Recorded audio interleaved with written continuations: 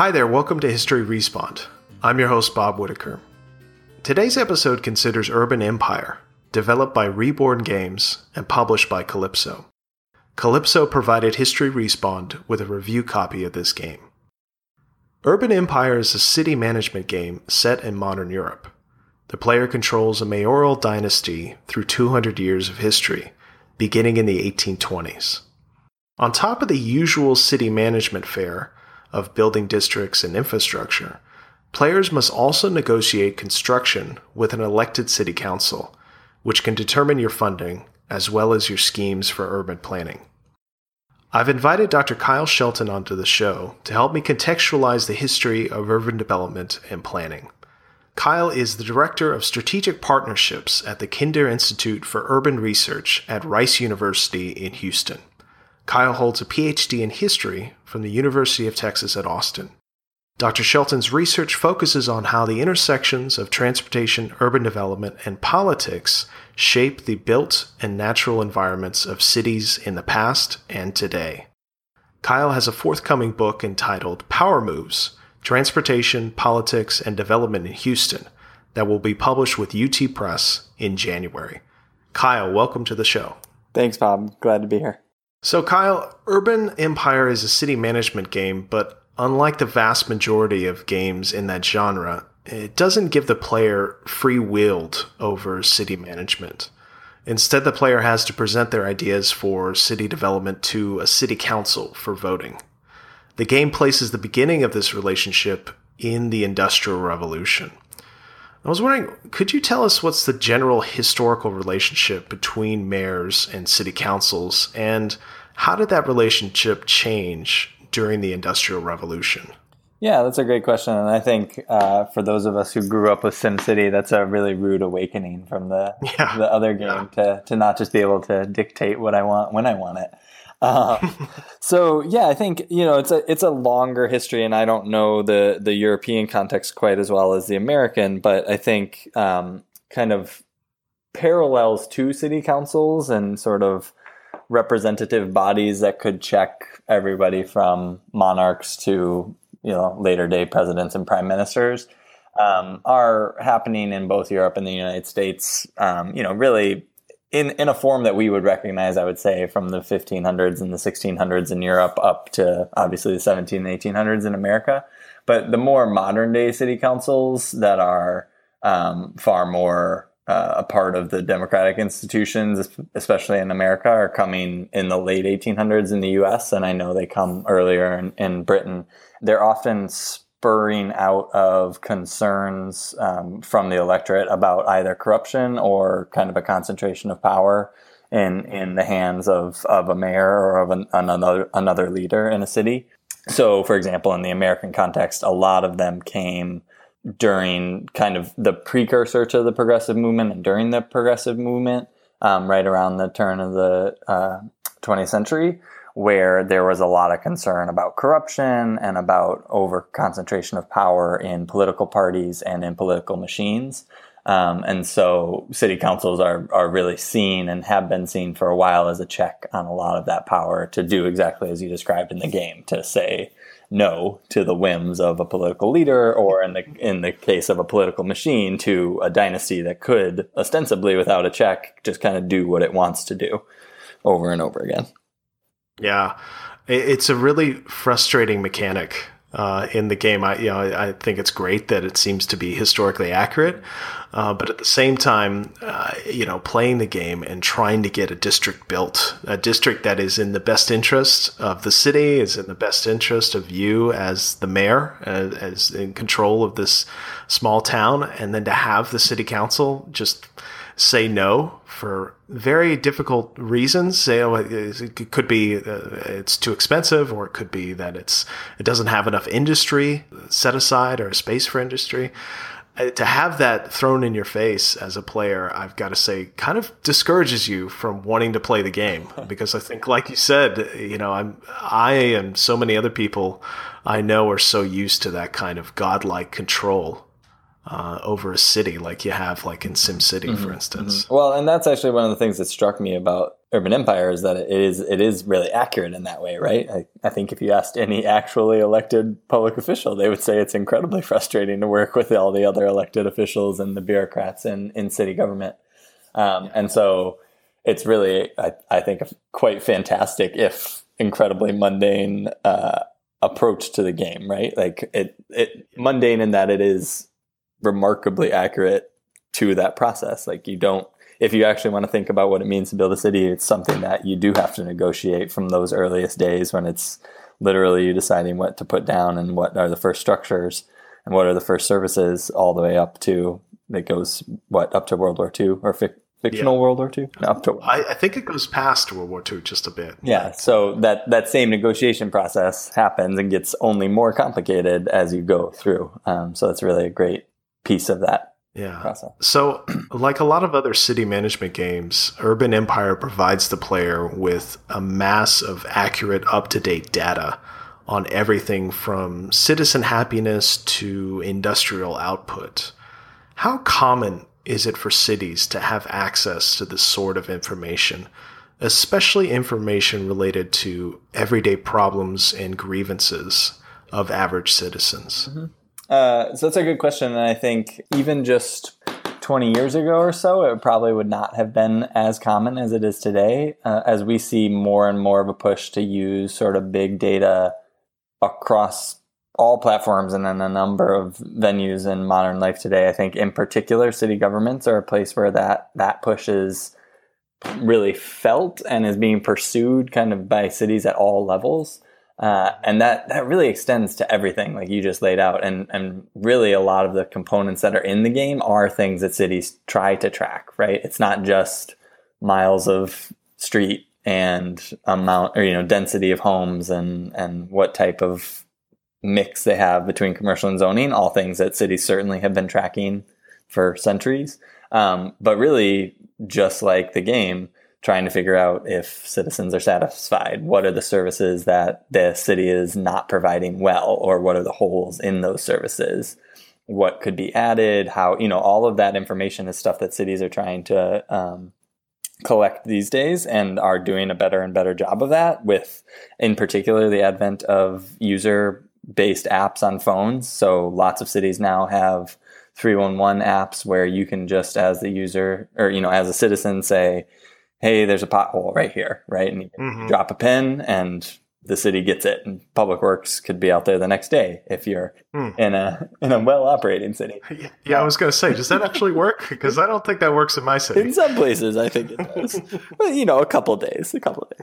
And yeah, you see more and more older. There's still some traditional tools like citizen satisfaction surveys, but even those are becoming more updated and much more digitally inclined, and they can be, sent out to a larger audience and are more easily filled out and updatable.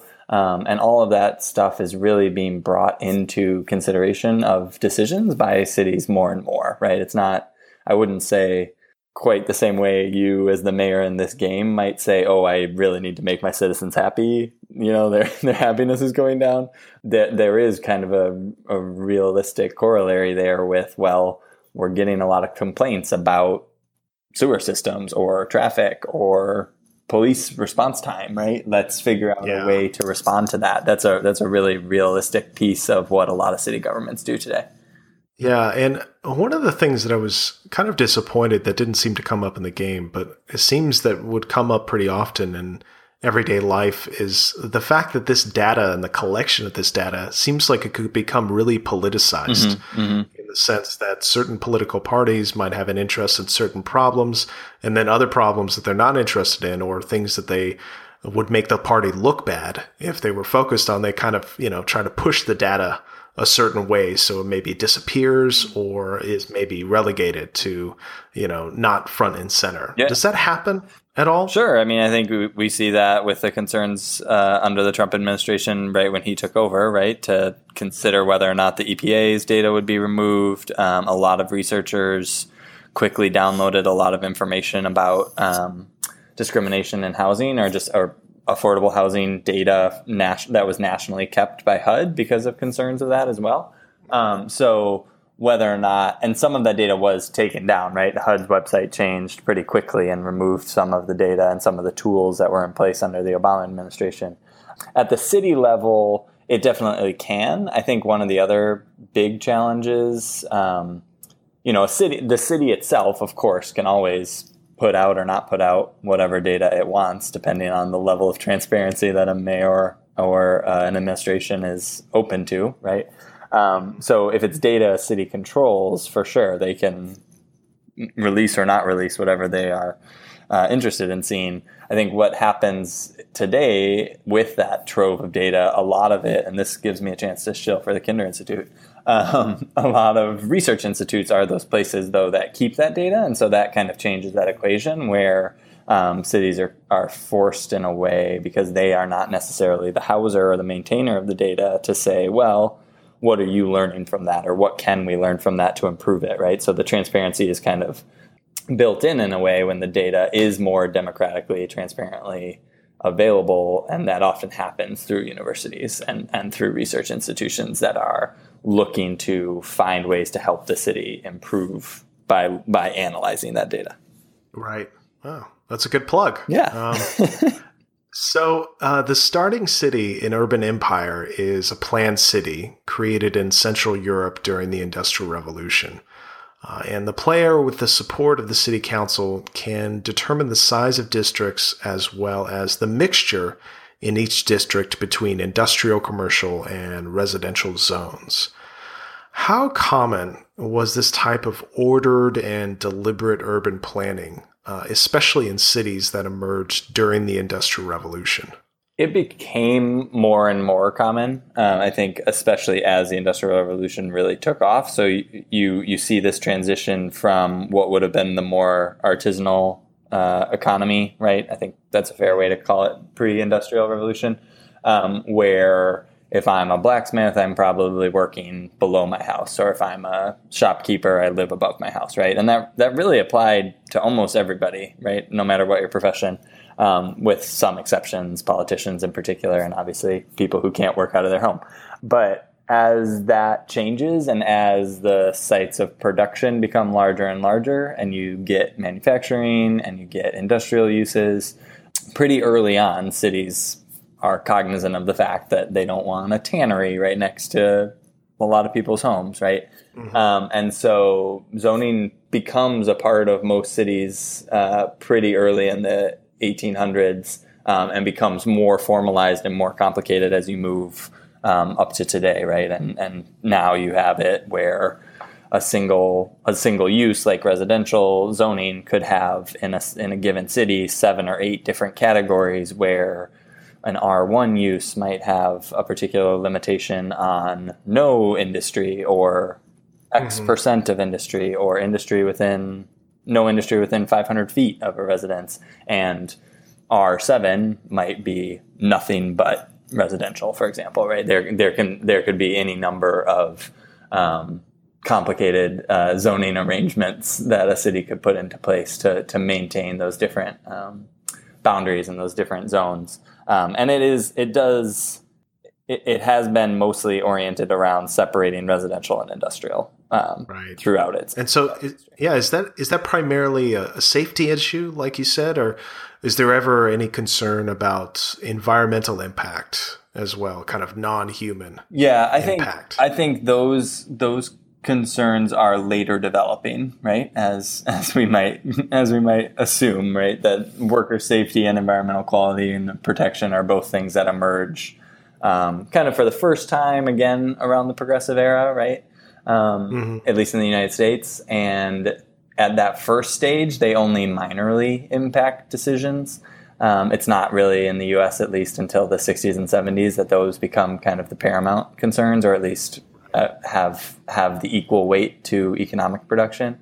So I would hazard to say that in most cases earlier on, it wasn't so much, aside from wanting to remove industry and manufacturing from the wealthiest communities, which absolutely would have been political and would have been like, the millionaires aren't putting up with the smells coming directly into their backyards. For the most part, it would have been much more about logistics and things like transportation and access to waterways or roadways, or even just the space, right? So it's easier, and the game actually does a nice job of this because you're creating a new zone, right? It's much easier to from scratch build an industrial zone where the infrastructure is going to be different and can connect to main thoroughfares and connect to other pieces in a different way than if you were trying to build it amidst residential homes on top of residential infrastructure.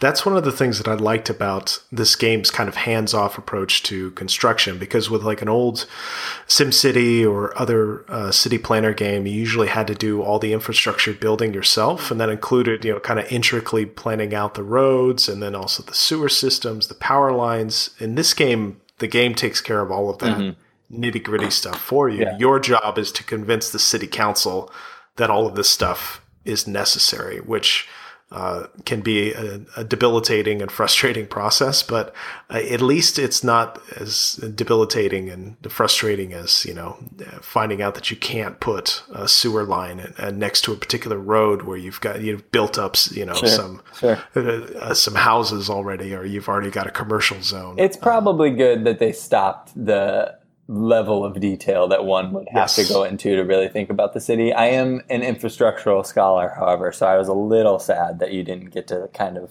direct where roads might go, or, as you move more towards the car world, either make decisions about changing how your city's growing or thinking about how those different forms of transportation infrastructure kind of interact with one another. But asking somebody to be the mayor, the planning department head, and the public works director probably would have been too much for one game. That's too much. Yeah, it would be like a real job instead of a game at that point. So one of the things I thought was interesting is, this game was created by European developers, so it's not really surprising that it's set in Europe. But the idea of a planned city in Central Europe, even during the Industrial Revolution, that is a very odd idea, whereas I think it's a much more common concept in the United States, where there's so much relatively empty territory in which you could carefully plan out and, establish zones. You could have grid street formations. To what extent are a lot of American cities planned cities? Especially after the Industrial Revolution. Mm-hmm, mm-hmm. Well, and it's certainly not completely foreign to Europe, right? The best example of that is Paris. It's completely redone and gutted and redone, right? And right. But that's what I'm saying is it's odd to have a totally new planned city. Yeah, that's true. Whereas a lot of the old cities in Europe, yes, like you said, were completely destroyed during the Industrial Revolution. Yeah. So, there are a lot of from scratch planned cities. That's why you have so many that are well laid out in perfect little grids, right? Everything from, Austin has this to a certain extent. Once you can kind of see where the initial plan of cities starts to fade away, or becomes the city was growing too fast to kind of maintain it because the grid starts to fade away, and you start to get diagonal streets and things that cut across in weird ways. Houston has that. A lot of kind of frontier cities, even Chicago, when it was first laid out, was laid out in a really straightforward way. But I think that's mostly just the grid, right? Once you had that grid, that didn't necessarily mean that the city itself was neat and orderly. And that's probably the last description that anyone would give of a kind of frontier Western new town in the 1830s or 1840s. But they at least kind of had that goal in mind of here's what a city should be looking like at that point. And then, there are consistent kind of planning cycles within cities, right? So even if it wasn't the building of an entirely brand new city after the 1850s, 1860s, at least in sort of the Midwest to East, you start to, in the 1870s and 1880s is when you see more landscaping starting. That's when you get to start to see the Olmsted Parks and all the designs of new kind of carriage roads, and thinking of how these cities are starting to look as design spaces, and that kind of leads into the City Beautiful movement. And there have been sort of strains of here's what our cities should look like, and there's actually an interesting parallel then, I think, to that question of in terms of rethinking and invention or reinventing a city, sort of. In the U.S. context, again, at least in sort of the 20s to 50s utopian vision of the city of the future, right? So you get Frank Lloyd Wright, you get GM's model at the New York World Fair that is kind of the prototypical, here is what, it's not flying cars, but it's major highways going through this futuristic city. And that, in a lot of ways, was an attempt, and definitely some of Frank Lloyd Wright's thinking and designs were this kind of idea of, well, here's a new way for us to design. We have this car, we have these highways. Why don't we just build a totally new city that we could plan from scratch? And, I think you see iterations of that, especially in planning. Up to today, you could make an argument that even something like new urbanism is a particular approach to city building, right? And there have been from scratch new urbanist developments. Seaside, Florida was not really there, was not a city, and it was built, I think, in the 1990s within kind of new urbanist precepts, and was designed to look like, to match with all of those goals and match with the forms of that ideology, basically. So one of the things that I noticed while playing the game was that as time progressed, as you moved from the 19th century into the 20th century and then kind of into the mid-20th century, you saw more and more fences appear in the city, establishing boundaries not only between residences, but then also between different districts within the town. And so I was wondering what brought about this transition from a free roam landscape to one that's kind of marked and demarcated with fence lines. Yeah, and I don't know, I wouldn't say that there's kind of like a consistent movement towards that in any given really structural way, right? That particularly with fences. I think property rights and the conception of property rights and the protection of those through symbols like fences, but also through homeowners associations and more invisible demarcations and boundaries. That kind of continues to grow, I would say, as cities become denser and more populous throughout the Industrial Revolution, right? Because people begin to have that sense of, wow, there are so many people here now that I do need to kind of demarcate what is mine and what is not yours, right? Particularly in the earlier parts of the Industrial Revolution, when wealthy and poor residents are still pretty close together, right? Oftentimes you have the wealthy family in the main house and you have the servants living on the alleyway behind or in a separate home or right nearby. And so there is sort of an impetus to say, how do we separate either physically or psychologically these two uses? And I think in most cases, there's more of the psychological boundaring, right? And it's either boundaring. I just made up a word. Sounds good to me. In most cases, there's more of a psychological establishment of boundaries, where you're going to see either social norms are going to keep people out, right? And that's visible, obviously, in segregation and discrimination. There are both social and legal norms that would say to African Americans, for example, this is the sector that you live in, right? It's both legally prescribed through redlining and lack of availability of units outside of a given neighborhood. But then those are also those legal norms are reinforced by social norms, right? Where it's teenagers from the two different communities fighting over a given block or somebody crossing into a neighborhood where they're not supposed to, right? And that's obviously an extension away from the question of the fence, but I think those systems are pretty parallel and kind of point to that same tension that a fence would, and that move towards recognizing and protecting individual property rights more as cities became denser, and as the need to especially, I would say, in America, claim what is yours and what is not others became more and more pressing. Right. Well, so that does it for my questions. Did you have anything else you wanted to talk about? I really enjoyed the kind of in-depth nerdiness of the game. I really liked, and it's kind of what we touched on before in terms of, it kind of sucks to get city council approval, and I liked that you had to influence people and ask for their vote, and you could kind of over the long term, over a series of months, try to nudge a given party and its representatives to support your tax rate. And I only got a chance to see a few of them, but some of the pop-ups that ask you things like, hey, the press has gotten word of this project that you're trying to do, or your rival is, shaming you in the media. That struck me also as really accurate. And I liked that they added that wrinkle in, where it again, it kind of reminded you, as you said earlier, that you didn't have the godlike ability that you have in SimCity, that there's sort of there's the check of the city council, but there's also that nice moment to say, if this were a real city, there would be these other eyes, right? And there would be citizens paying attention to what you're doing, and it matters how you respond to those things. And so I thought that was a pretty nuanced way to kind of work in those political machinations outside of the council itself. Yeah, I thought those mechanics were really clever.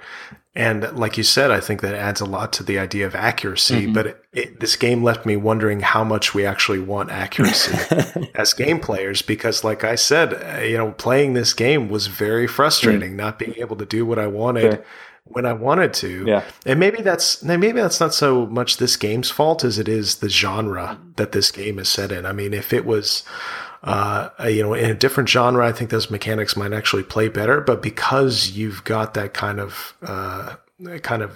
inherited experience through SimCity and through other city planners, where you have this godlike power, to have that taken away from you is very, very frustrating, even if it does make the history in the game more accurate. Yeah, no, I think that's definitely fair. I can see that for sure. And at the same time, though, I think what I felt myself feeling as a person who, talks about current day cities and talks about planning a lot, was almost thinking, well, oh, this is kind of an interesting test case, right? You're not going to make a case study from the game, but you could almost say, hey, what happens in this game if you build a city that looks like this, right? How does that impact these various different classes, right? And it's an interesting exercise into thinking about how you could use a game to really understand the intricacies of a city being run, right? And you're absolutely right that is, I imagine, frustrating as a game player. But if you come at it from that angle of, this is actually just a really interesting exercise to kind of conceptualize the way that at least a snippet of how a city might run, to me, it was actually kind of exciting to think about doing. Well, that's all the time we have for today's episode. Kyle, thank you so much for joining me on today's show. Thanks so much for having me. If you enjoyed this episode of History Respawned, please hit the like button below and subscribe to our YouTube series. If you're feeling especially generous, please consider contributing to our Patreon at www.patreon.com/History Respawned.